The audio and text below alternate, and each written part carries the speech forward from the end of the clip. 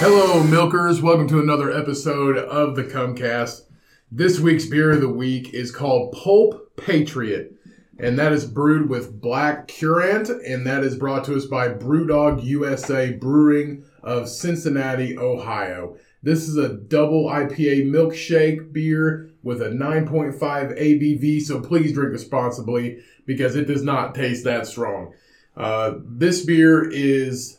I've been really into milkshake beers lately, and this definitely is a favorite. It's one of the better ones that I've had.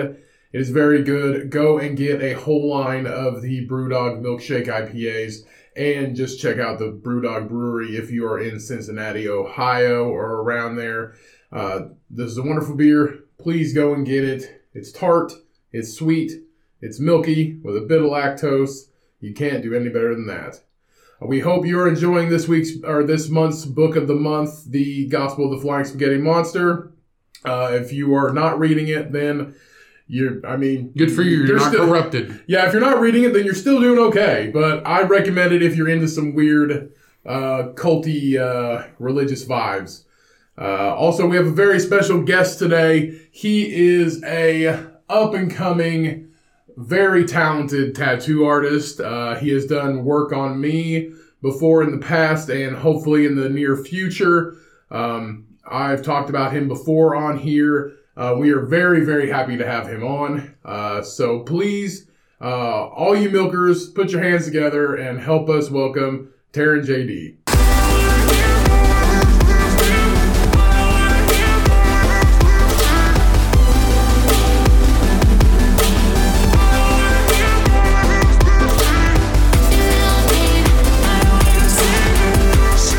What's up, everybody? Welcome back to another episode of the Cumcast. I am Ryan, as always, your host, and joining me is Cody here again. Hey, milkers, how's it going? Thank you for tuning in today. We hope you have had a wonderful weekend. We hope you all are staying safe out there, social distancing. The world is a crazy place out there, but thankfully we have a very special guest. Terin JD is in the house, a up-and-coming rising star in the tattoo game, my personal favorite tattoo artist. I don't have many tattoo artists, but definitely top three right there. Welcome, Terin. Thanks for coming on today, man. Hey, what's up? Voice is a little shaky. No, you're good, man. You're good. And you brought your dog, Prince. Yeah, we ended up taking the ride together. He's teething right now, and he tries to bite little dogs, but then big dogs, he's very submissive. So we think that he's thinks he's a big dog. Right. Yeah. And so, but I know usually little dogs who think they're big dogs will still mess with big dogs too. So that's so weird. That's so weird that it's teething like a baby. That's crazy. He's got little. You just see gums and little tiny points right now in his mouth. Yeah. Is it like baby teeth? Where they hurt? They're super sharp and tiny. He doesn't want. I was he is don't show anyone my teeth. And he's not going to get much bigger than that, is he? He's going to get 25 pounds. Really? Yeah, he's a French bulldog, so they get it. I know. I didn't think they got that big. He's going to be 10 more pounds. Right. But his head's going to get bigger. Yeah. And he's going to be a little tiny bodybuilder. Yeah, I know you mentioned earlier when we were talking that you take him to the dog park and he wants to go to the big dog side. Yeah, he got beat up the other time though. It was just real?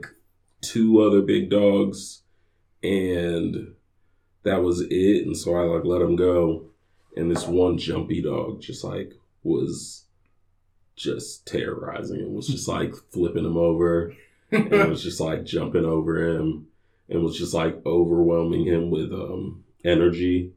And so I ended up having to pick him up. And then the little jumpy dog was jumping where his face was in Prince's eye level. Right. It was just what's up? What's up? I'm right by your face. And so we went to the little dog park, and then a little dog, he tried to be bitey, what's up? I'm going to beat you up. And then the little dog just like growled and put Prince in his place. So we left. That's like, dude, that's like fucking, it's like Fast Times at Ridgemont High, man. You got cliques everywhere. It's a dog world. You got bullies. The dog park is fucking ferocious, man. He does better when there's more dogs, but he's just like, he's just trying to figure out who he is. Yeah, he's still just a baby. Right. He's trying to figure out that vibe, that dog vibe. Yeah. Well, we appreciate you coming on, man. So let's just start from the beginning, like your story. What made you want to get to art, tattooing? Did you start with one and then the other one progressed? How did that start out for you? Well, I don't know. It's like, I have no clue how I'm doing any of the shit right now. It's like, I've worked with tattooers and I've liked tattoos for a while and I've been in some tattoo shops and stuff, but it's just like, what I do now is just so, let's see.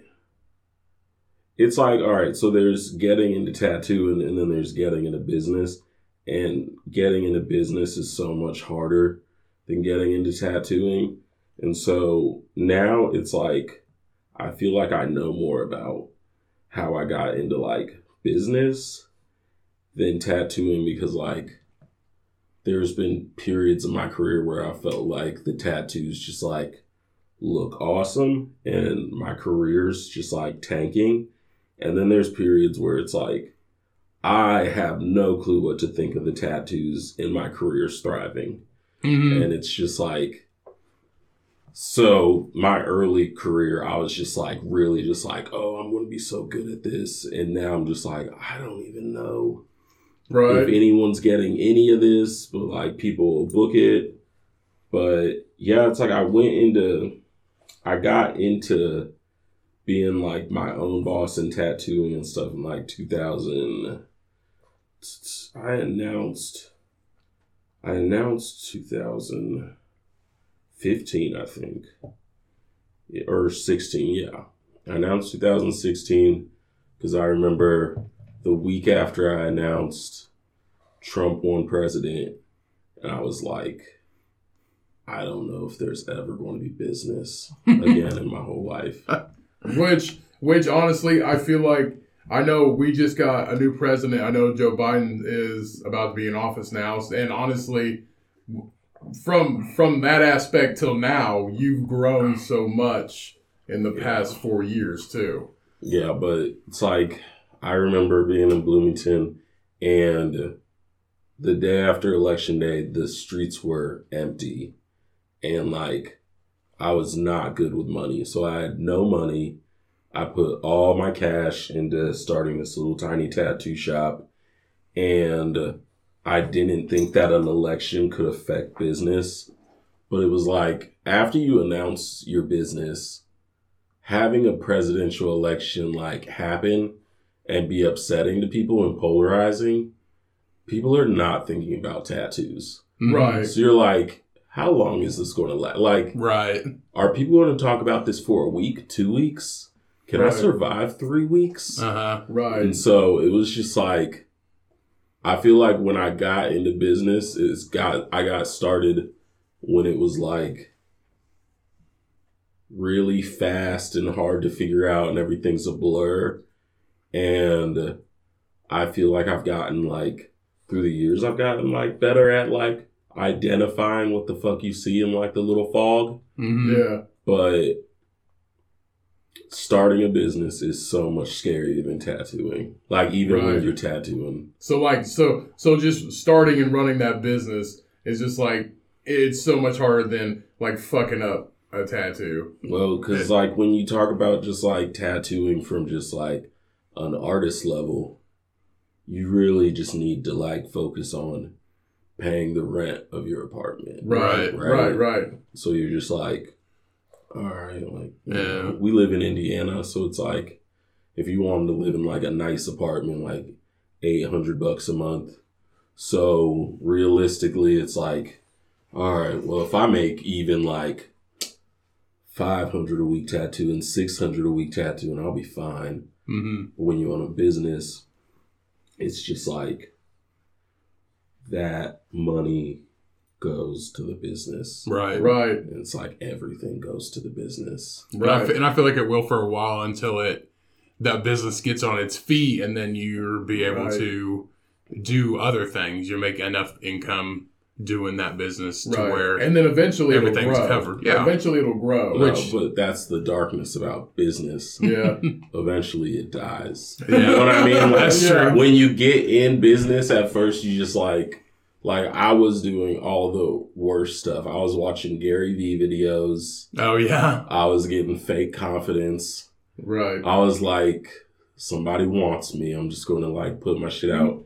And it's like, I think I got more traumatized in my first 2 years in business than any relationship I ever was in. You know what I mean? Right. It's just like when you wake up, brush your teeth to Gary Vee, and then you just like life smacks you in the face. You're like, oh shit. You're like, oh shit. I like Gary Vee shit, but like I wouldn't follow any of that. Nobody. Stuff. But here's the thing: Gary Vee is Gary Vee. Yeah, like, it worked for him and probably him only. Right. So it's different. Yeah. But it's like, but the funny thing is like after just like.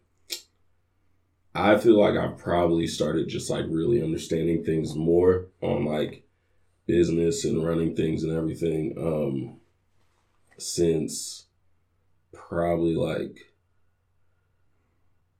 started the new shop in the new location, because that location I had already had like 2 years experience as a business and figured out everything that was horrible about the business and like running it.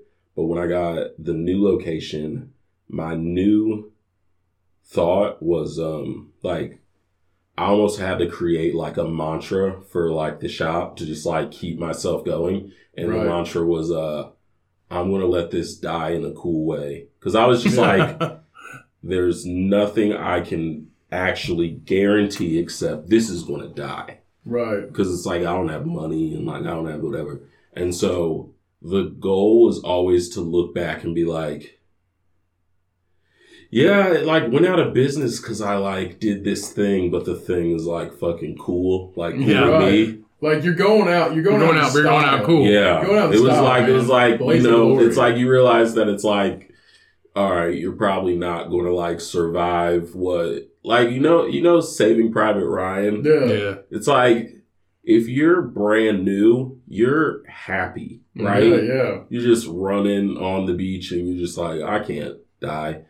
But it's like, when you've already served like 2 tours, and you're going back, you know exactly what you're going in for, whatever. Right. And so my second attempt, instead of being like the soldier that just like is happy and accurate and everything, I started being like, I'm going to be the soldier that probably misses a lot and I stink and I'm sweaty and I don't look like a good soldier and I'm like scarred up, but I survive. Mm-hmm. And like, I get my little like kills. You know what I mean? Right. Like it would be like, I'm just going out to get like 3 kills. My shit might jam up. Like these socks are terrible. You know what I mean? But it was like the next time I was just like, and I'm just barely going to survive. Because when you have a business, your competition is like who you think you're supposed to be like. But it's like, I was so broke that it was like, I don't know how this is going to work. But yeah, I just was like, fuck it, let's do freehand. So I just started drawing every tattoo on. You're like the 6th man on the basketball team. You're just like in a group of guys and you're just like, hey, what do you think of all these guys? And you're just like, oh, Terin? Yeah, man, he's cool. Like, totally. Like, and then everybody else is either this side or that side. You're just like right in the middle. Yeah. Yeah. And no, but it's funny though. Like, here's how much I know that I don't know anything is like when I started trying to have a business that would fail, that's when I finally started getting business. Right. But it still doesn't make sense to me. It's like one of those riddle enigmas where you're just like, but I went into it ready to die. Right. And then you're like, why the fuck am I still here? It's almost like you don't want to accept that it's going to be something fucking like awesome. It's going to last forever. It's like when you take a test, you're like, man, I failed, and you passed with flying colors. You're going into that because it's almost like you're accepting it ahead of time. Yeah, I was like, I knew I was going to be homeless, shitty credit, and I had this goal where I pictured what I do at every level, and the low level was like, all right, I'm good with drawing with ballpoint pens, so I'd be good with Sharpies. I'm going to be outside of like ZNC, where it's like Chinese food, and I was like, and I'm going to draw on cardboard for $1 when I'm homeless. and I was like, and I'm gonna fucking make a name for myself. I was like, I'm going to be the motherfucker that like cardboard and Sharpies my way out of homelessness. So I was waiting for that.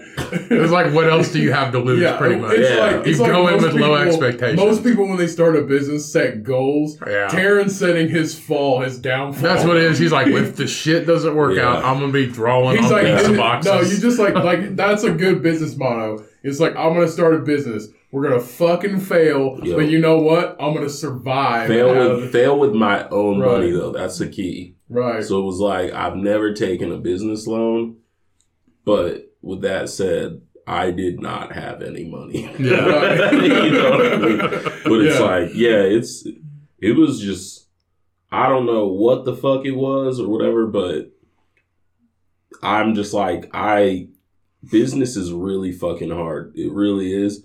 But the weird thing about it is it's just like, it's not real. Like, it's really just like, it's tangible. It gets results, but it's just like, you can't go into it with like clear thinking because it's just like the nature of the world always changes. You know what I mean? Right. So it's ever changing. You always have to adjust to what your business could be like the next day. Right. Yeah. Right. I feel that. So what originally made you want to get into, were you art student first and then you got into tattooing? I was like, I had done some art shows in Indianapolis, and I didn't like that when I do art shows, I would have to get everybody's work together, and the art students weren't giving me their shit. Right. Like, it was like, the show's in 2 days. Where's your painting? And it's like, I drank last night. Like, I'll bring it to you tomorrow. And then it's like, it was the opening day, and one of the artists with the biggest work that we needed to fill the space is like, I can't because I got a hangover. And I was just like, I had a sedan, and we had to both put it on top of the roof and hold it by the canvas and drive under 17 miles an hour because the wind would want to lift the canvas up. Right. And we had to drive 1.5 miles. Really? With all the shit. And then after the show, he doesn't ever pick up his work. So then I got to put it over at a relative's farm. And then for 5 years, it sat at the farm. And after 5 years, he called and was like, I want my painting. It's been 5 years. And I was like, dude, it has been here for 5 years. Like, that's crazy. He just got drunk and was like, where the fuck is my painting? Horrible. And so I was like, I need to get into an art that I can do by myself. Dude, if somebody leaves something in my apartment for 2 days, I'm like, come get your shit. Yeah. Like, that's crazy, dude. So I was just like, I like tattoos. I need to get into tattooing because this whole group show art shit, it's like, it's impossible. That's what it felt like, you know. Right. I mean, you gotta, it's like, it's dealing with an out on their own art students. You're like on their time. It's not your time, it's fucking their time. Yeah. And then you gotta store their shit. And then when you go into business for yourself, it's all big. You're your own boss. So you're your own boss, but it's like right. The reality is that I think that business shows you a lot of like the light in the dark of this world, but now you have to manage it because, all right, so like, say the dark. I realized when I was in business for myself, I was like, okay, so in a way, we're all like timber, like we're all wood, you know? And it's like the reality is you either feed the beast the timber, like, and you generate like all that shit, or you're the one consumed trying to make it for someone else. So it was like when you're in business for yourself, now you're in business with the government, right? Because your only obligation is, you know, paying them your taxes. You're in business with your landlord, paying your landlord. You're in business with your supplier, paying your supplier. You're in business with your client, pleasing the client and stuff. But it's like, the reality is it's just like, I realized that it's like, okay, I can work for somebody and my whole job is to literally be doing the work so that they don't have to do the work, where it's like, all right, I'm creating all like the timber that you submit, but I fucking put the labor in it. And it was like, or it could be like, all right, I'm going to round up my money, round up shit from the clients, give it to them. But the thing is like, it's this cycle where it's like you either contribute for someone else's or you do it yourself. But it's like, it almost just like kind of feels helpless because you're one way or the other. And it's like, and the problem is you're in business and you're understanding business, where you're just like, oh shit, like if I can't pay this, if I can't whatever, I'm on the street, right? I just am. And that's the darkest place you can be, where you're just like, well, I'm close to the street, like whether you do your passion or not. And then if you do business, it's just like, it's like who you're doing business with, you can never forget you're doing business with them. And it's like, the thing about it is, it's like, if you do a good job in paying them, your life gets better. Yeah. So the more money you pay them, the more they give you, whether it's just like, you know, it's like, all right, I give the government a lot of money. So like, I got this fucking fancy car because fuck it. Like, I stayed ahead of them. I feel happy, whatever. And it's like, you can just keep going up. But the thing is it's just like, you really have to be somebody who can center yourself, because the higher you go, it's like at whose expense? Right. You know what I mean? Right. And it's just like, I got really good at working myself, where I was just like, all right, like 60 hours a week, 40 hours a week, fuck it. But the thing is like, everybody, my clients are like giving me enough now where like I don't have to like treat it like a grind, and like I'm booking enough where it's like, it's not, I'm not feeling heavy, but it's just like, once you're in business, you kind of know how the animal works. But it's like, for someone like me, I'm really into like my community and trying to like create access for like other people who want to get in tattooing and stuff.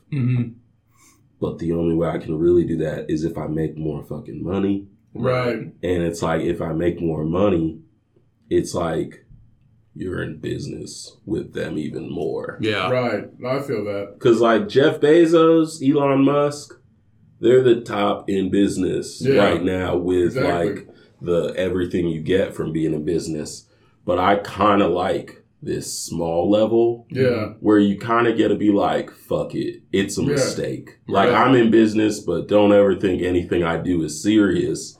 Because it's like, there's no scenario where I don't see myself shopping at Target or just like getting like dumb shit to save money on, like eating out. Like not riding your fucking skateboard through like downtown. Like I can't see you not doing that. Yeah. And like when I walk into your shop, it's not serious. Yeah. You know what I mean? It's what I think people like. It's not white walls and white ceilings and white floors and everything stainless.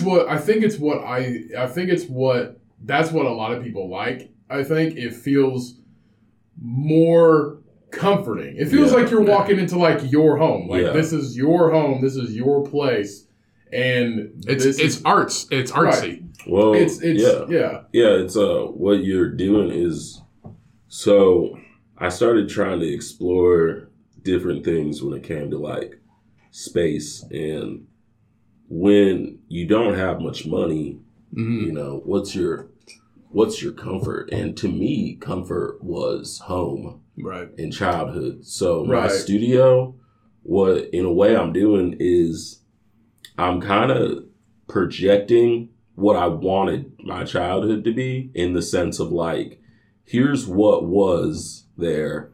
Like, I got video cassettes of like Eddie Murphy, you know, like VHS tapes, whatever. I got like different type of just like, whether it's family members of mine on the wall or just like people who have just like made a mark with me. And it's like, my studio is kind of like the Black home from a certain period of the 90s. Right. But it's also, I like to think that you can kind of see a glimpse of my psyche in there. Mm-hmm. So it's like, but the thing is like, when you go with your childhood, when you go with whatever, people all of a sudden, they're like surrounded with understanding you at your core. Right. You know? Like, this is who you are. It's like, look, this is me at like my most like real, which is like what comforts me about my childhood and shit.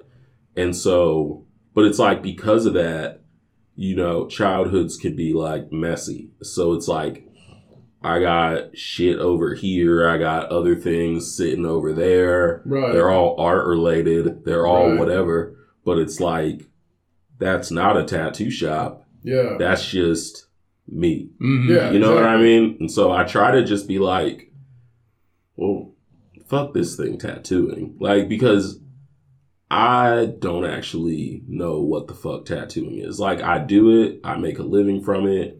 But you're obviously good at it too. So. I don't know if tattooing is supposed to be sterile, white looking walls and like certain frames from things, or if it's something we don't fucking know yet. Yeah. Right. So with my studio, I like to go maybe we don't know this shit yet. Yeah. Let's reinterpret it in a different view. It's definitely open to interpretation. And I think that's how you should keep it anyway. You should keep it real. You should keep it how you want to do it. If I walked in there one day, like for one, your shop, every time I point out your studio, it's just like, hey, that's my that's the tattoo artist I go to. And they're like, oh, that building? I'm like, no. That's what he said. No, he's like, that building? And he's like, no, that little thing next to it. And I was like, the shed. It looks like an old school Dairy Queen, like that thing, a little barn. Little barn. I was like, that thing. Yeah. And I'm like, no shit. I was like, but if I walked in your place and just like, it's just like white walls and it's like a glass countertop and you had a like blonde girl in front. Black leather, like a black leather couch. So I'm just like,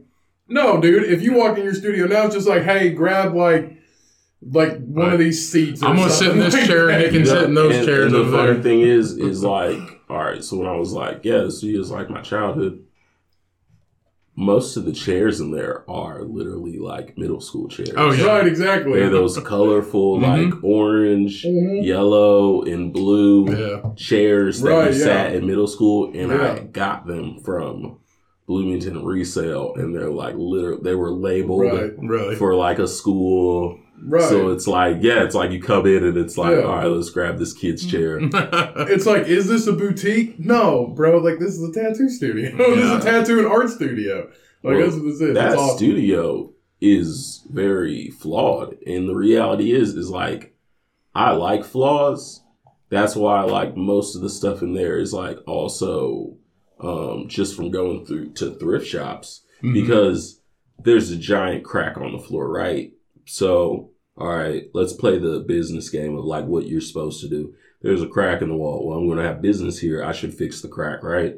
All right, well, then maybe I should fix the walls. Well, then maybe I should fix this. All right, well, now it's just a fucking money trap now, right? Yeah. And, all right, well, how about all right, that's got a crack. How can I make that crack look fucking cooler? And it's like, get a bread box from like the 1950s, put it over here, like put some base that I got at the pawn shop on the like on the wall and like mounting up there and shit. Yeah, it's like just really dive into that dirty. You know what I mean? Where it's just like, all right, like fuck it.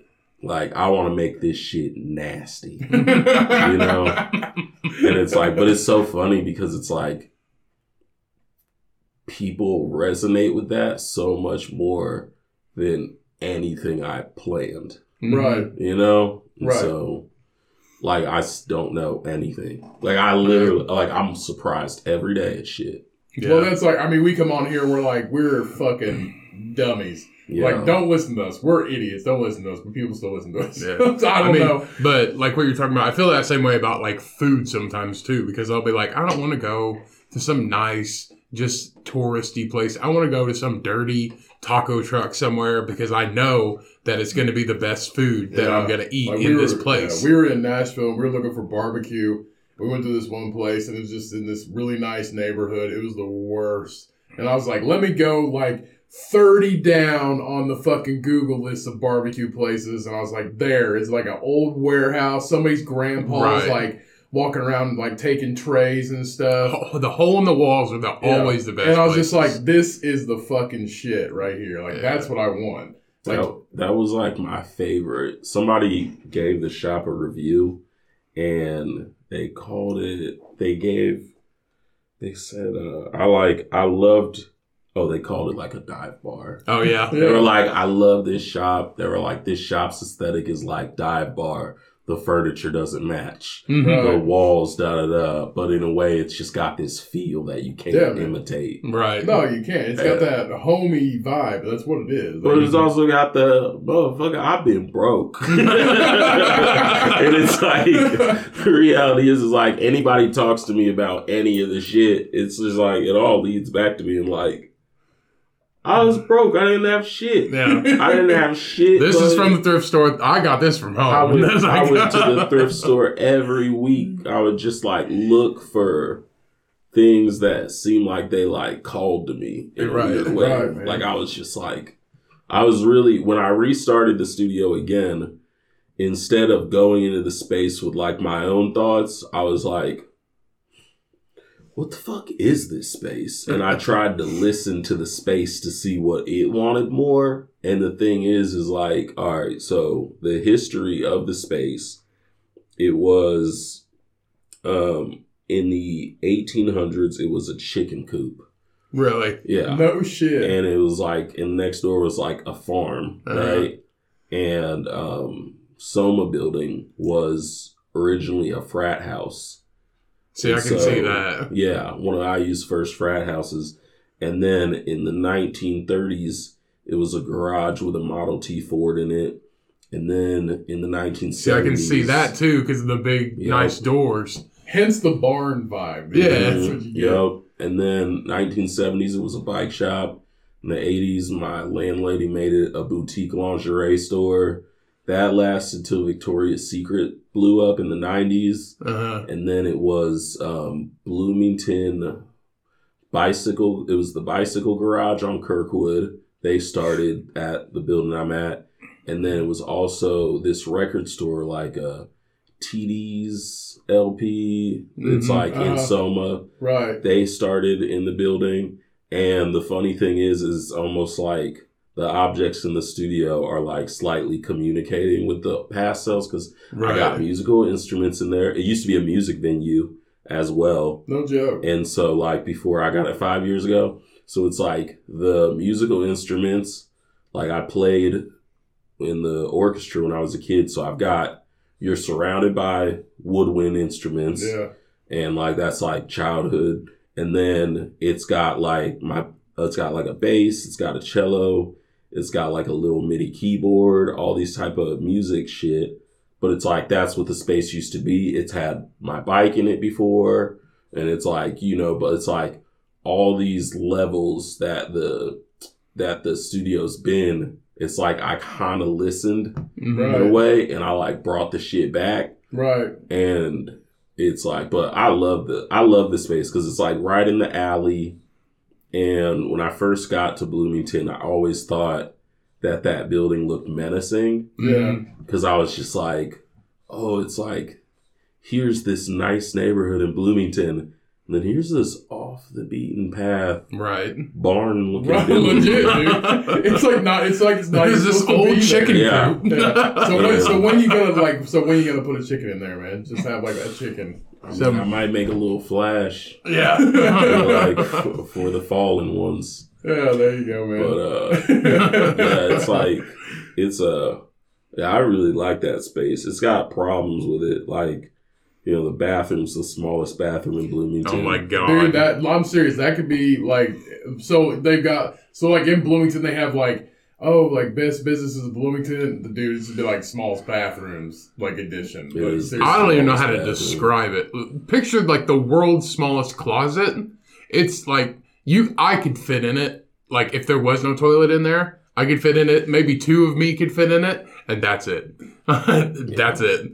But yeah, it's just like if you shit, you probably have to shit with the door open. Oh yeah. I've been playing The Sims, and like that bathroom's designed where it's like The Sims would let you put that sink in, but as soon as you try to hover that toilet in, they'd be like, yeah, can't fit that there. Right. You can't put it in there. It would just have the red square. Yeah, the line would be like, that's a red square right there. You can't put that there. It don't fit. It's crazy that the door even closes. You can brush your teeth while taking a shit on that toilet. You can. It's crazy how the door even shuts. I know. Like, to be honest with you, man. It is. The first time. It is technically a bathroom, though. The first time I went in there, though, I was just like, man, you got a bathroom? Like, yeah, it's right there. Oh, but I was like, what the fuck am I supposed to do? Yep. But hey, man, it works. It flushes. The sink works. You got soap in there. Like, my landlord told me when I first got the spot, he was like, I'm a standoffish landlord, so I'll let you do whatever you need with your business.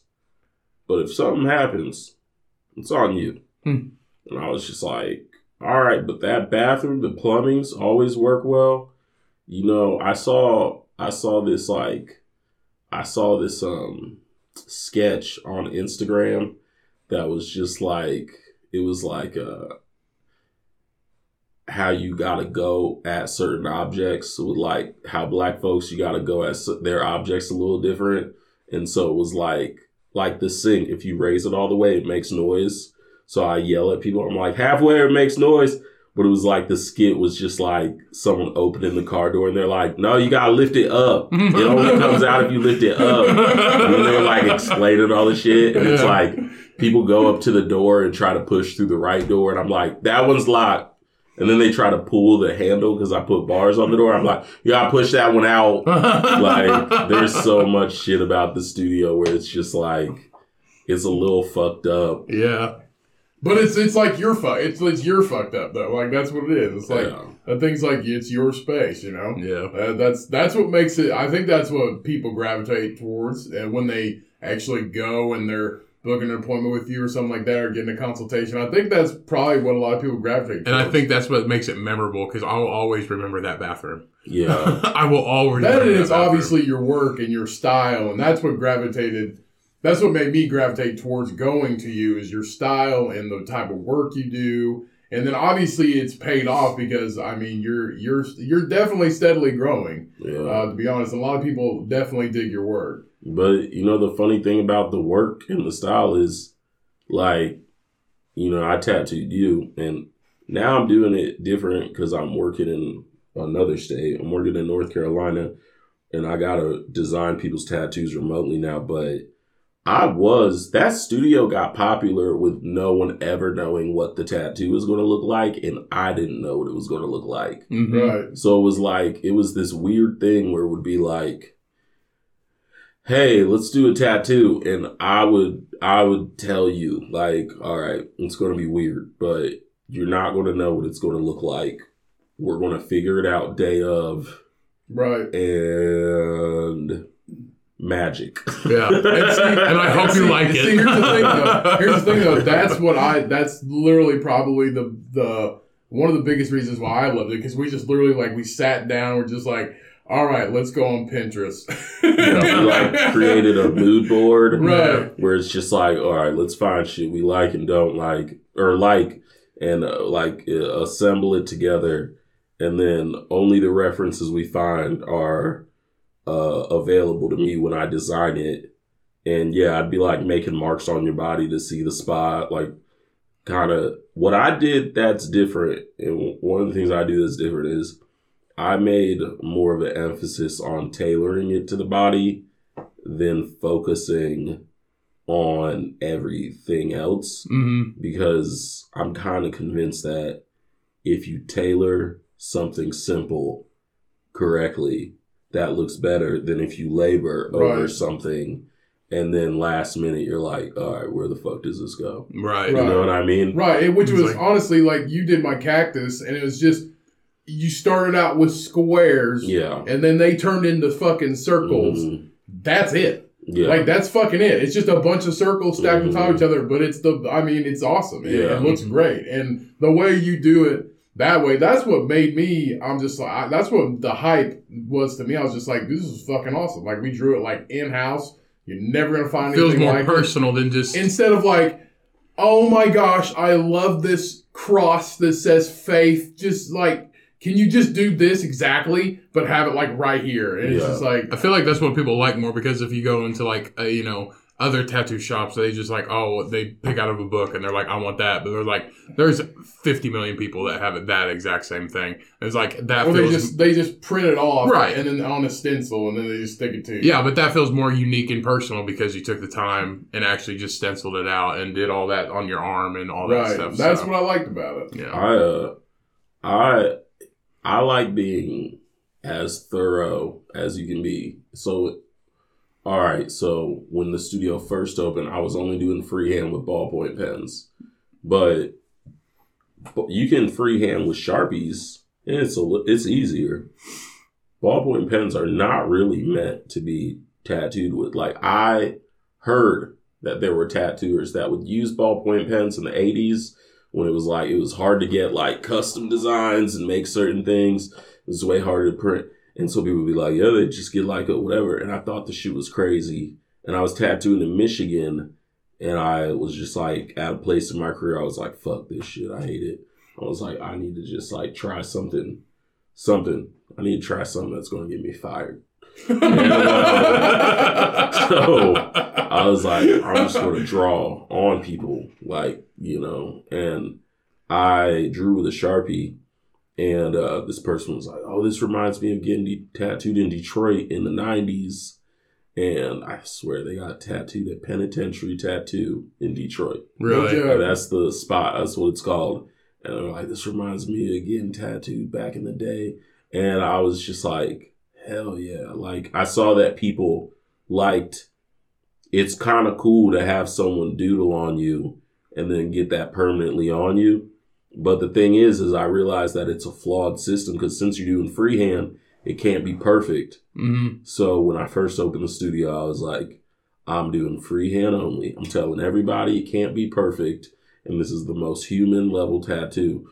Well, by the time I got to tattooing you, Cody, I think it had been 2 years of doing business. And I evolved the system to, I would do the first stage of freehand. And then I would take a tracing of your arm with plastic wrap. And then I would take a picture of that and then design based on that. And because the paper is an illusion. Like, I started trying to rethink everything about tattooing. And the reality is that your body does not understand that it's supposed to just hold tattoos like that. So your skin is compressed at certain spots where it's literally like less ink or just like the stencil will travel further because that skin stretches, right? Mm-hmm. So it's like if you make a 2D model only on paper and transfer it, this part gets tucked higher than you thought, this part, whatever. And as a tattooer, typically you just blame it just warps, that's tattoos, they whatever. And I had this idea where it was like, what if we designed it based on your bumps, based on your stretched skin, based on your whatever, and then we get that tracing from your skin. How much different does that look on paper than what we think? And the thing is it makes a slightly awkward drawing. Mm-hmm. Like it makes a drawing where you're like, it looks a little off, but the reality is it's missing your body. Right. Because once you put that stencil on, it compresses in certain spots. Yeah. It does all this shit. Mm-hmm. And so because I could do that, I think tattoos that I was doing, they looked different because they fit different. Right. And they'll fit different on everybody. Yeah. And I would have people with like really good collections. And it was really bizarre because I could put a tattoo with less stuff on it, less whatever, and it would somehow like sing louder than the other tattoo. But that's because the other person only thought about the design on paper. Right. And it's like, we tailored this at your appointment together for literally your spot. Because I realized when tattooing, you make a design, you print it off, and then if you place that stencil on 20 people in the same spot, some it would look better than others. And then you get the people who are like, oh, well, like tattoos wouldn't look good on me. The reason that is because you randomly, accidentally stumbled into this design works for this person. So the reality is when you're tattooing and you're not taking measurement of the body and everything, you're leaving that up to chance. Right. And so you're always confused why some of your tattoos photograph better, look better, all this shit. Mm-hmm. And I was a big believer that who's to say we figured this shit out? And who's to say these stencils are what we think they are? And I was like, I want to explore that shit. But it was like, that was literally the purpose of business then. Like, I think everybody knows my studio is like an experimental studio. Yeah. Mm-hmm. It's like, this is not your studio you go to get a tattoo, like whatever. It's like, this is if you're into weird pursuits to make like striking outcomes. Right. You know? So it's like, I don't know. I wouldn't have been able to do all that if I was working for somebody. But, yeah, I'm always like surprised I'm like still in business. Like people still let me tattoo and stuff because it's just like, people don't know like that. There was a period where I was doing sleeves for $500 a session and it was all freehand. I had a client come in at noon. We drew the sleeve freehand with ballpoint pens for 7 hours. And then at 8 p.m. we got started and we tattooed we got started at 10 p.m. and we tattooed till 7 in the morning when the sun came up. And like we saw the sun go up. Like we saw the sun go down and the sun go up. And both of us were like wrecked. But it was like $500. Yeah. And it's like it flowed hard. Right. You know what I mean? Like, yeah, man. I didn't give a fuck. It was like, I knew I was sending people out. That first year, you could come to me, sign up for this weird experimental shit. And it was like, I'm going to give you a sleeve for like $500 a session. Try to get it at 3 sessions. I'll see you every 3 months. It was like big thigh pieces. I'd be like $350, whatever. And because I was in business for myself, I could charge low because I wasn't having to pay the house. And it was just like, it didn't make money. Like, it did, but it didn't. It took care of survival. So all the survival needs were being taken care of.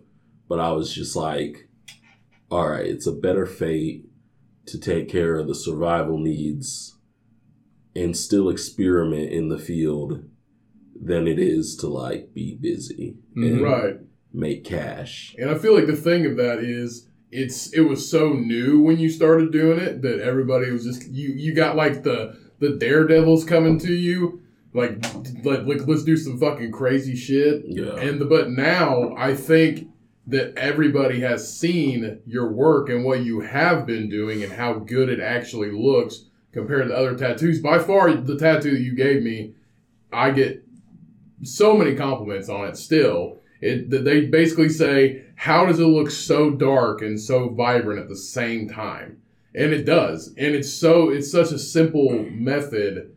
It's such a simple design. Yeah. But what you're doing works. And I think people are gravitating more towards it. It's just like, why do I want some stencil cookie cutter, give me this design, when you can literally, somebody can literally tell you what they want and you do it to what you both enjoy, what you both are vibing towards, and it fits their body. Yeah. Mm-hmm. And it looks the best that it possibly could. Yeah. To be honest. And that's what I think people are gravitating toward. I think that's why you've gotten so much growth over the past, since I got mine. I feel like you've grown so much. Obviously, you're doing it in North Carolina too as well. But I was tattooing 60 hours a week. Right. You know what I mean? And so it was like this last year.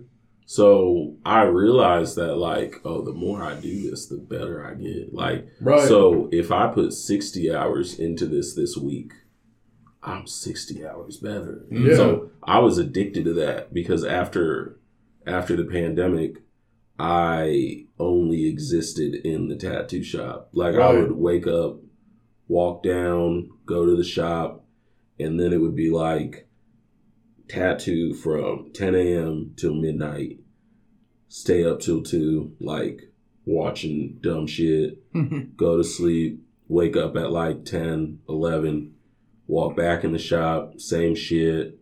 And I mean, I did that until like I broke down because I was in North Carolina and I was just like exhausted. And I was talking to my girlfriend and I was like, I can't do this shit anymore. And she's like, quit working 65 hours a week. And I was like, but I have to. I gotta get better. I was like, everybody's gonna hate my shit. Like one day, if I stop, people won't care. Whatever. I'm on this project right now because one of the people at the shop in North Carolina, they were like, let's be artsy fartsy and take time off just to make art and see what happens. And I went and took the time off, but it felt really scary because they were like, let's all take a month off. And I'm just thinking like a lot can happen in a month. Like that's asking a lot.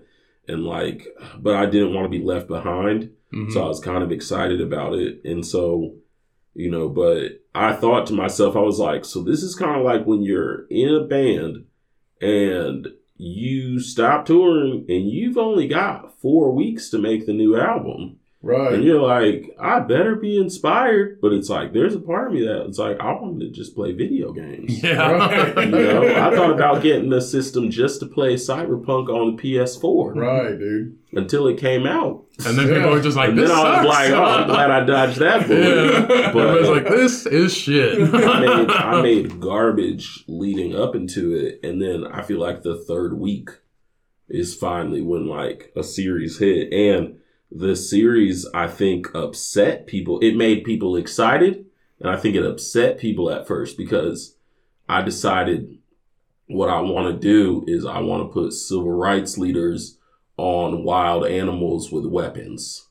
Right. Because that shit sounded like it felt very taboo. It was like, I think civil rights leaders are cool and shit like that, but I think it would be, I started giggling at this notion in my head about a bus driver telling Rosa not to get on the bus and she's on a tiger. I was like, see what that's dope, I was like, nobody's telling her where she can sit if she's on a tiger with mace in its mouth and all this shit. Right, man. And I thought, if I fuck that drawing up, that is horrible. Yeah. Like, I literally just made Rosa Parks on a tiger. Like, there's a lot of ways that could fail. And so I made the first. I really liked it. And I shared, got a cool reaction. And then I made some resistance cats. Like, I made another one. I made James Baldwin and Maya Angelou on horses. And James Baldwin's on a unicorn. And, like, I ended up making these cats. And, like, I was like, I should make people be able to tell that the series, how big these creatures are by showing other animals in the universe. But I should give them weapons that are like their size and make them the size they'd be next to the tiger and shit. And so, like, and all the horses. And then so I go and made 2 armored cats. One's got a grenade in its mouth and the other's got a dagger in its mouth. And I swear I got like 10 new followers from posting, and I lost like damn near like 20. But I was getting all these comments like, oh, I love this. But I was like, okay, I bet there's some people who are like, don't take my leaders and do whatever you want. And then I dropped the critters. Like, I dropped like 9 of these little war animals.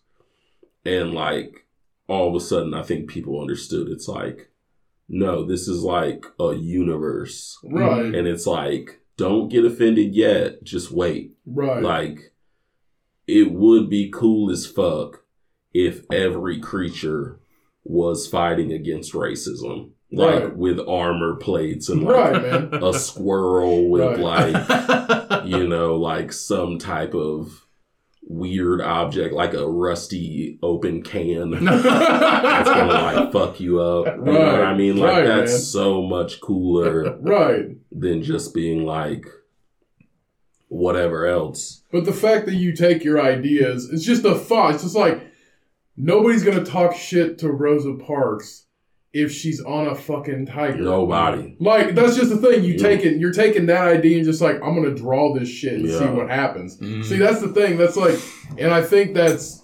and not everybody's gonna like that, and not everybody's, and some people are gonna like it, some people ain't. And that's like, when it comes to this and us recording and just talking, we accept that it's not for everybody. Like, you definitely don't want to give this podcast to your 13-year-old like son or something like that. I mean, thanks for the download, but you don't. Yeah, thanks for the download, but like, don't tell your parents you're listening to this. Yeah. But it's like, even the title alone. But it's just like doing what you want with the art that you want and just the ideas that you just make in your head. And people actually dig that. Like, you can't get any better than that. Honestly, I do also feel okay with putting imagery out there in the world where it's civil rights leaders on wild animals, because it felt so, when I first had the thought, it felt so, I could get in trouble for this.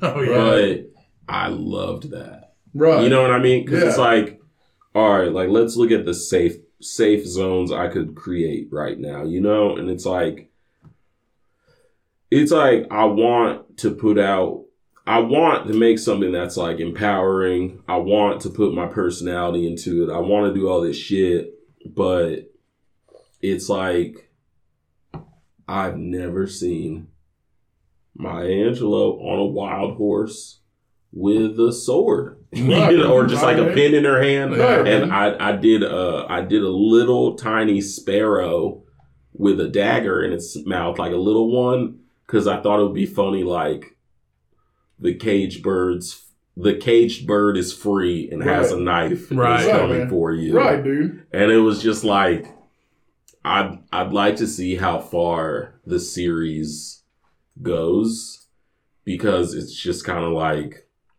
like another one I laughed at was I made a little snail and it's got a little thumbtack, like it's going to stab you. Like it's got a little tiny like tinfoil on the armor of the shell. That's awesome. And then it's just like holding the thumbtack ready to charge. That's awesome. And I was just like laughing because it's like, how? Like, how is this thing going to like get you? But I just love the idea where you're just like running away from a snail with thumbtack. Right. That's like, awesome, man. Fuck.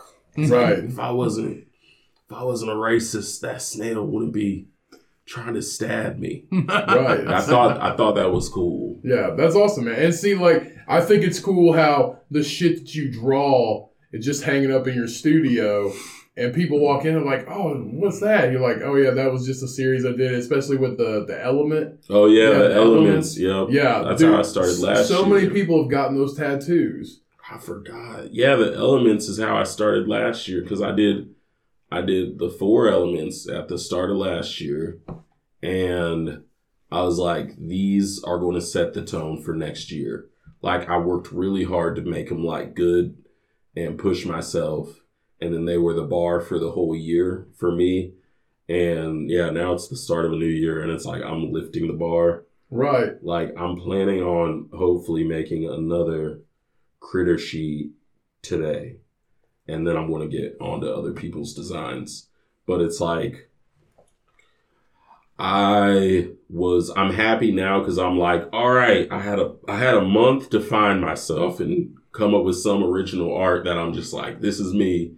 But I was so scared that I was just going to be like, I would take a month off, and my coworker thinks that I'm special and smart and going to come up with something like artsy. Right. And I was just thinking like, I got nothing. Right.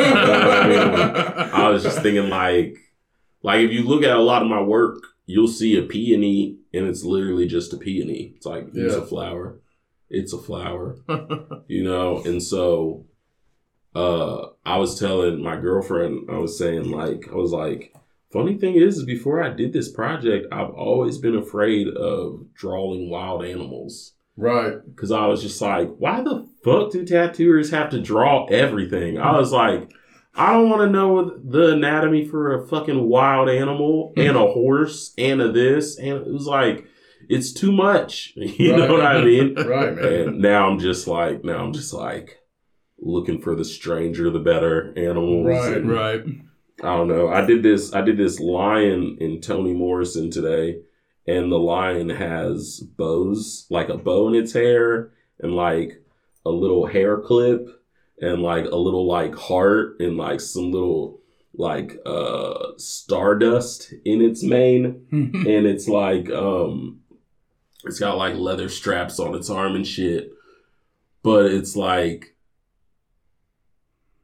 I'm like, wow, I'm really decorating a lion's mane, while this person has a big spike shield that's like they're riding this thing with, and a book. And it's like, I don't know. It's just like, it's so weird. It's so weird. And I'm like, I'm going to the printer to pick this shit up, like pick prints up. And the people at the store I'm picking up, depending on who I get, I think they think that I'm like troubled. Because it's like, there's this one girl in there, and she said she's from North, like a suburb of Bedford. And she said, I tell you what, to a client. She was like, oh, it's just the suburb of Bedford, I tell you what. And I was like, wow. Like, and she made my prints once, and she was like, please stay well. And Jesus Christ. I was surprised they didn't give you like a shelter card or something. There is no suburb of Bedford. It is not big at all. So she does not know what she's talking about. There's no suburb. There is no like suburbia. No. It's like one fucking road. It's like 30 houses. It's fucking Chicago. It's like, oh, we just live right across the river. No, it's just a suburb. Big housing community. No, there's no suburb of Bedford. They have a Golden Corral. We have a fucking Golden Corral. I just imagine Bedford to be like the opposite of Boys in the Hood, where it's like white Boys in the Hood is exactly what it is. Because like in Boys in the Hood, there's the scene where there's the one kid who's like, y'all want to see a dead body? All their friends, and they just walk up on the train tracks and see a dead body because. Like, I swear parents do not watch their kids in Bedford. And, like, these little kids are just finding shit that they should not see. Yeah. And they're just like, another day in Bedford. It's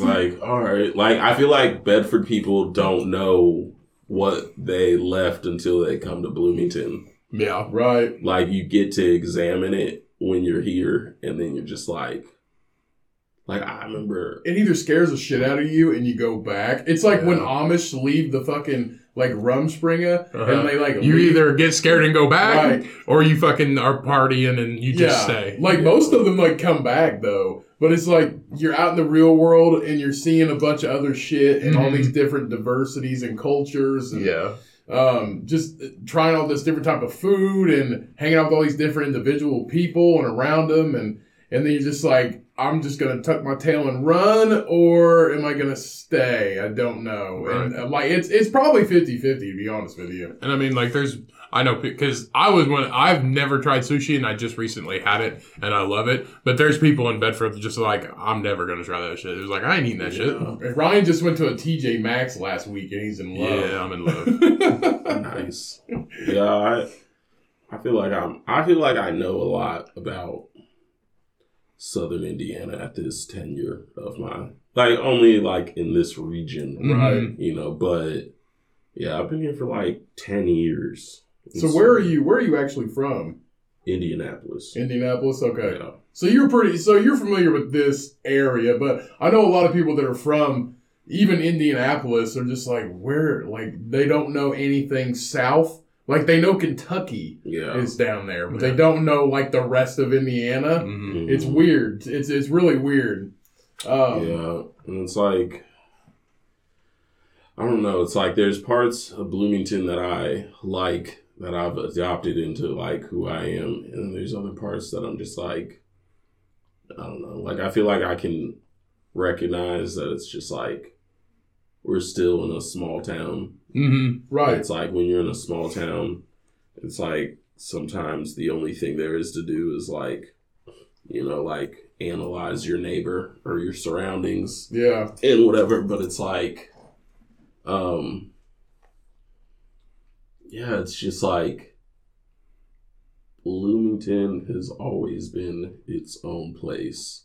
Yeah. Good and bad. But the thing I don't like about Bloomington is that this place is too damn expensive. Yeah. Yeah, dude. So yeah, Bloomington has the highest, like, housing costs out of any city in the state. Yeah. And it's just centered around Indiana University, and basically, and like nothing changes. Yeah. But it's almost like a lot of even like Bedford and a lot of other small towns in Indiana. It's like it's a small town, but it's close to a highway, so we're just gonna put a bunch of shit here, right, and hope people gravitate towards it. And that's basically like what it is. Like, city limits are not this big. Like, the city of Bloomington or wherever, if it's got a college in it, it's like 20 miles, or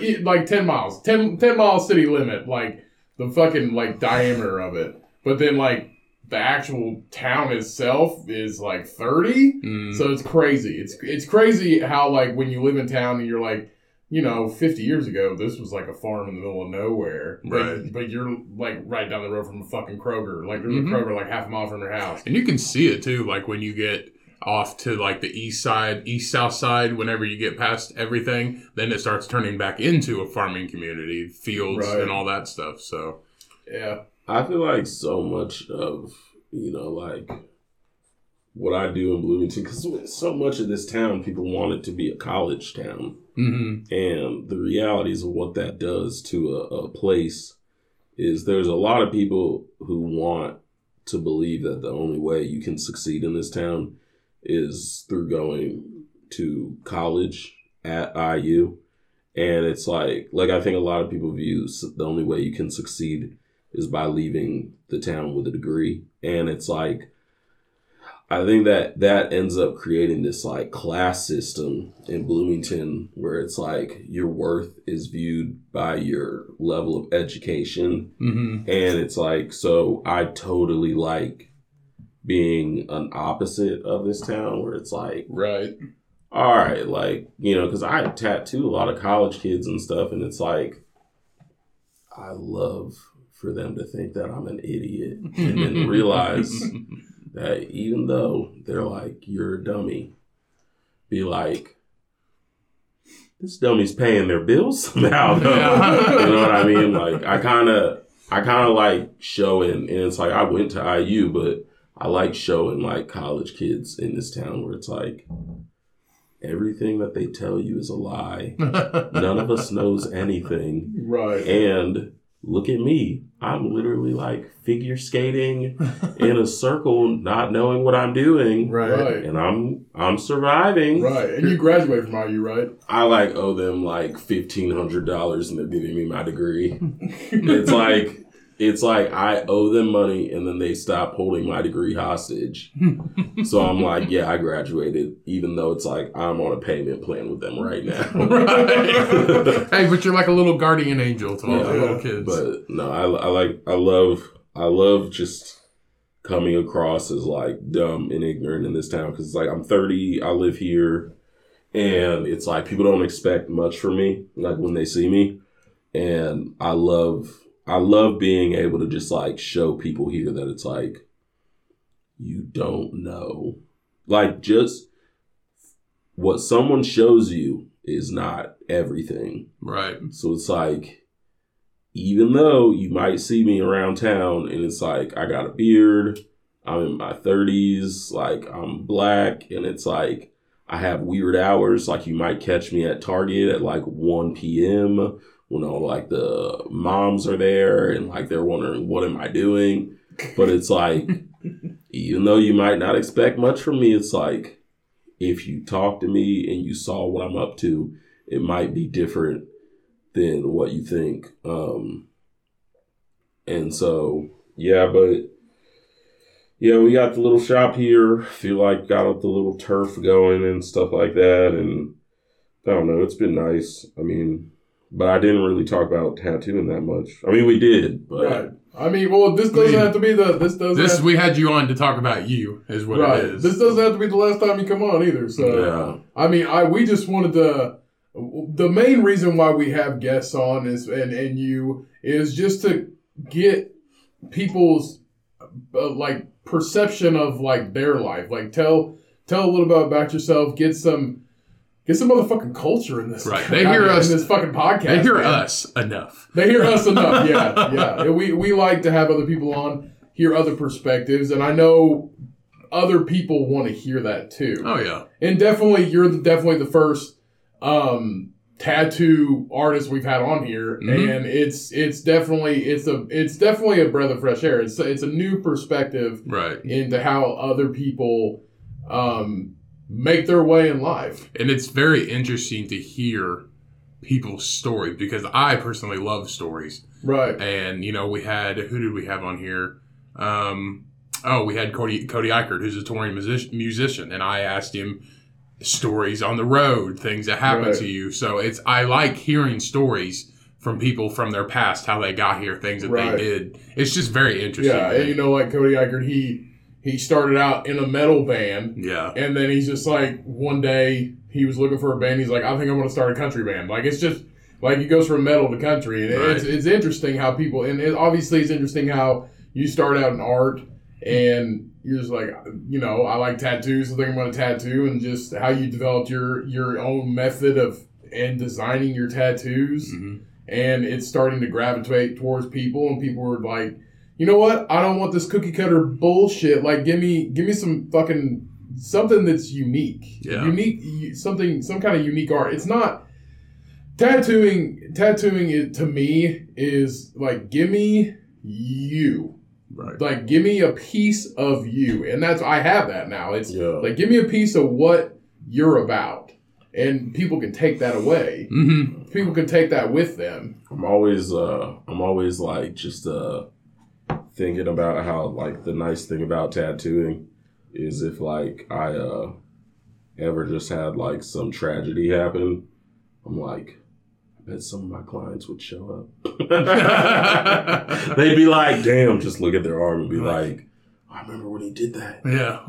That was Terin or whatever. We're up for fucking 12 hours. I got this part of me that just, like, wants to just be able to, like, go in a way where it's like people are like happy about, like, remembering and shit. Mm-hmm. And so I gotta get my health together. So it's like, because I'm predisposed to diabetes, I'm eating terribly, I'm like I'm just like giving myself all the whatever. And like I saw MF with Doom died at 49.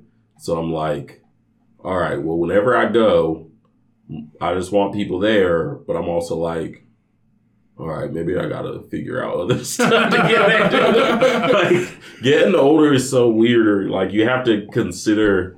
I told someone the other day, I was like, the difference between being in your 20s and your 30s is that when you're in your 20s, you're broke, but you have good health, and in your 30s, you're sustaining, but your health starts shifting. Right. And you're like, fuck. Yeah. Right. It's weird because you're focusing on your body, and your body's still like young, so you handle shit way different. Uh-huh. And then once you hit 30, it's just like, my body's not handling this. Well, that's what it is. It's like 20 to 30, you're just like, all right, we're doing my shit. I'm going to build a career, blah, blah, blah. I'm going to do all this stuff. Right. And then once you hit 30, you're just like, you're stable, and you're just like, man, I am getting fucking old. I'm getting old, and I'm getting fat. Yeah. I'm figuring out the cheat codes, though. Like, my girlfriend was like, yeah, it's like, here, you can have some coffee. I've been getting coffee sent here. And, but when I was younger, I didn't even need coffee. I could just pull an all-nighter. Mm-hmm. Right. And it's like yesterday, I was up for a long time drawing, but the piece was kicking my ass. Like, I came up with the sketch. I made my lines. I've been hanging around my friend that makes comic books, and I've been watching how he'll pencil lines and then he'll literally just ink on top of, like, sketch. And so I like that. So I've been introducing that to, like, when I'm working digitally. And I had the lines done, and I was like, this is going to be easy. But whenever I'm making them, I'm having a file open of the previous one I did to make sure that it's in the same family, like, skill-wise. And that line main, it was like I gave it all these streaks that it took over in your eyes just looking at the main first. Then I simplified it. Then it was too simple. Then I tried to chop it up, and then it looked robotic. And then I, like, erased everything. And then I kept adding shading to the face, taking it back, all this stuff. And then by the end of the night, I finished, it was like 2 a.m, and I finished the one figure. And I was like, all right, I can go to sleep. And then I was just like, I'm wired, finish the other. And then it's 5:30 in the morning. And I texted to my girlfriend, and she, like, only had one critique for it the next day. And it was, like, valid. Because sometimes I'll make a design and I won't notice that the head's a little too small for this. Like, somebody points that out and you're like, okay, let me adjust that. But yeah, she made, like, her one comment, and But it's like, oh my God, it was just like, it was kicking my ass so hard. And it's like, I knew I want to get that one done, and then I want to get one more sheet done. So it's like, today's the last day where I can fuck around and be like shitty with my time. But it's just like, it's like, even no matter how long you do it, the shit still gets hard. Yeah, man. So I know you've been on this artsy fartsy break. How much more time you got left of that? Or are you done? I think 6 days. 6 days. 6 days before it's back. Let me think. Or is it? Yeah, 6 days. So when this comes out, this podcast will be released on Tuesday. So you'll have a couple more days left of freedom. Yeah. And it's like, I don't know. I've been staying in this project longer than I thought because I feel like, you know how like Goku's in like the training. Right. And he's just like getting stronger, even though all his friends are like getting their ass kicked. It's like 5 more minutes. It's like, I'll start working on y'all shit, but I'm getting better, y'all. Just let me train for 5 more minutes before I come try to save this shit. Because not only, you got to take time for you, but you also got to get back to the grind because you got clients and stuff like that waiting. And I don't know how you balance it, but to me, I feel like it'd be very hard sometimes to balance that out. Well, I ended up taking this month off, and I opened my books 2 weeks before I took the time off. And so I got my books out further, but like I stacked my calendar because like I'm still afraid of not booking. And so I was like, oh, well, I'll just prep in advance. I have not prepped in advance for anything yet. You know what I mean? Like, not you got 6 days, son. Not one thing. And I'm just like here working in the little bubble. Like, I'm like, oh, but I'm working on my project. I got this. So I feel like this year is going to be the year where like I balance drawing other people's stuff, but on my time, I'm going to be like working on this series still. Right. And I don't know. I'd love to complete the universe like of this illustration. Like after I do the critters again, I want to do Miles Davis and John Coltrane sheet where it's like Coltrane's got the sax and Miles has the trumpet and like they're on some animals. I haven't figured out which yet, but it's like I love the idea of the chrome of both of those instruments and they were friends. And it's like, like I got this idea for like MLK and Malcolm X where it's like they're going to be on like if each sheet is 11 inches tall and the figures are about 10 inches tall, like the tigers and shit, I'm going to make this war elephant for like Malcolm X and it's going to be on 18 by like 24. Hell yeah. And like Malcolm's still going to be the size of the other figures. Right. But the elephant is going to be like fucking huge. 20 inches tall. It's going to be huge and elaborate. And it's going to have like cannons and shit. But that's going to be awesome. Yeah. I'm talking with my girlfriend and she's like, how about the Martin Luther King no weapons? Just like flowers and shit. Right. And so I'm like working on this thing where like I think she was like, what about like a platform? And he's just got a microphone. But like I want like a giant tortoise. I want to do where it's just like this big, huge thing where you're just like, wow, I feel like I see how big these animals are. Like I see how whatever, but I feel like I could fuck with this series for the next 2 years and be happy. Right, it'll be good. And you just got Buddha or the Dalai Lama on and you just got your own little you just got your own little series just like hanging in your studio. People are going to be like, oh, people are definitely going to want them. Right. I mean, people already want a lot of your shit that's hanging on the walls anyway because it's unique. That's literally the word that I could say, and that's when I describe like the process of me getting my tattoo at your shop, and they're just like I've never heard that before. I was like, I know, it's the dopest thing ever. I was like, we went and got like dinner at a food truck afterwards. I was like, it's unlike any experience I ever had before. Yeah, I've been happy with everybody I've gotten to tattoo overall these last like 3 years. I feel like I tattoo people who want to come and get tattooed by me, and then people who are just like open enough to be like, I'm going to try to do this thing. I don't even know what to expect. Right. But yeah, I mean, 2021, it's a new year. We all get to start grinding a little different, figure out what this world's going to be now. Right. We will definitely see what is in store for all of us in the world out there in 2021. And I know definitely I'm in store for another tattoo, and I know I sent you some ideas about it. It's just, and it's what is defining to me is I've never been more excited to get tattoos because I know the process. And I know you say you changed it. Are you still doing the same thing now? I got a method now that is working in the sense of like it figured this one thing out, because I had to start working remotely for North Carolina, designing stuff.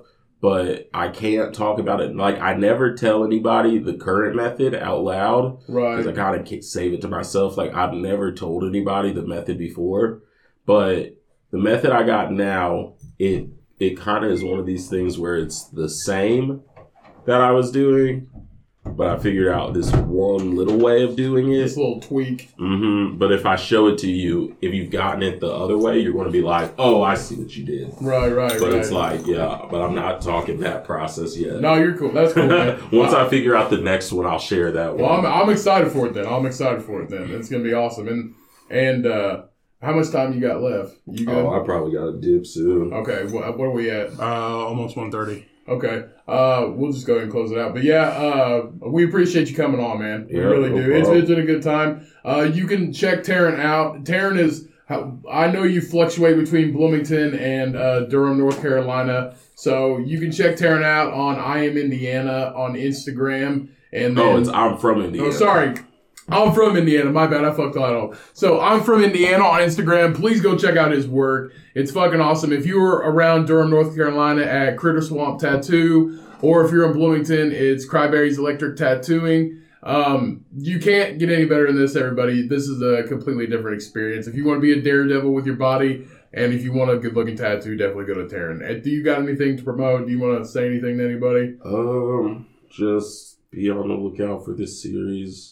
And I'm printing off posters, or I'm printing out prints when I'm working on this. So if you contact me, you can get one shipped to you if you want. It's like, $30 for like a sheet. But and then I typically throw in like a little freebie in with it. But yeah, just like check me out on Instagram, and you can see me and my dog in my artwork. Oh yeah, man. So thank you so much again, man. Go check him out on Instagram. And as always, everybody, thank you for tuning in today. Ryan, close us out. Will do. Appreciate you guys so much. Go ahead and give us a rate and review. 5 stars, please. That's all we accept on whatever platform you listen to. But we love you guys. Of course, we couldn't do this show without you. Remember, always wash your hands and wash your motherfucking ass because you stinky. Let's go. All right, everybody, go and get some of that Black Currant Milkshake IPA from Brewdog Brewing.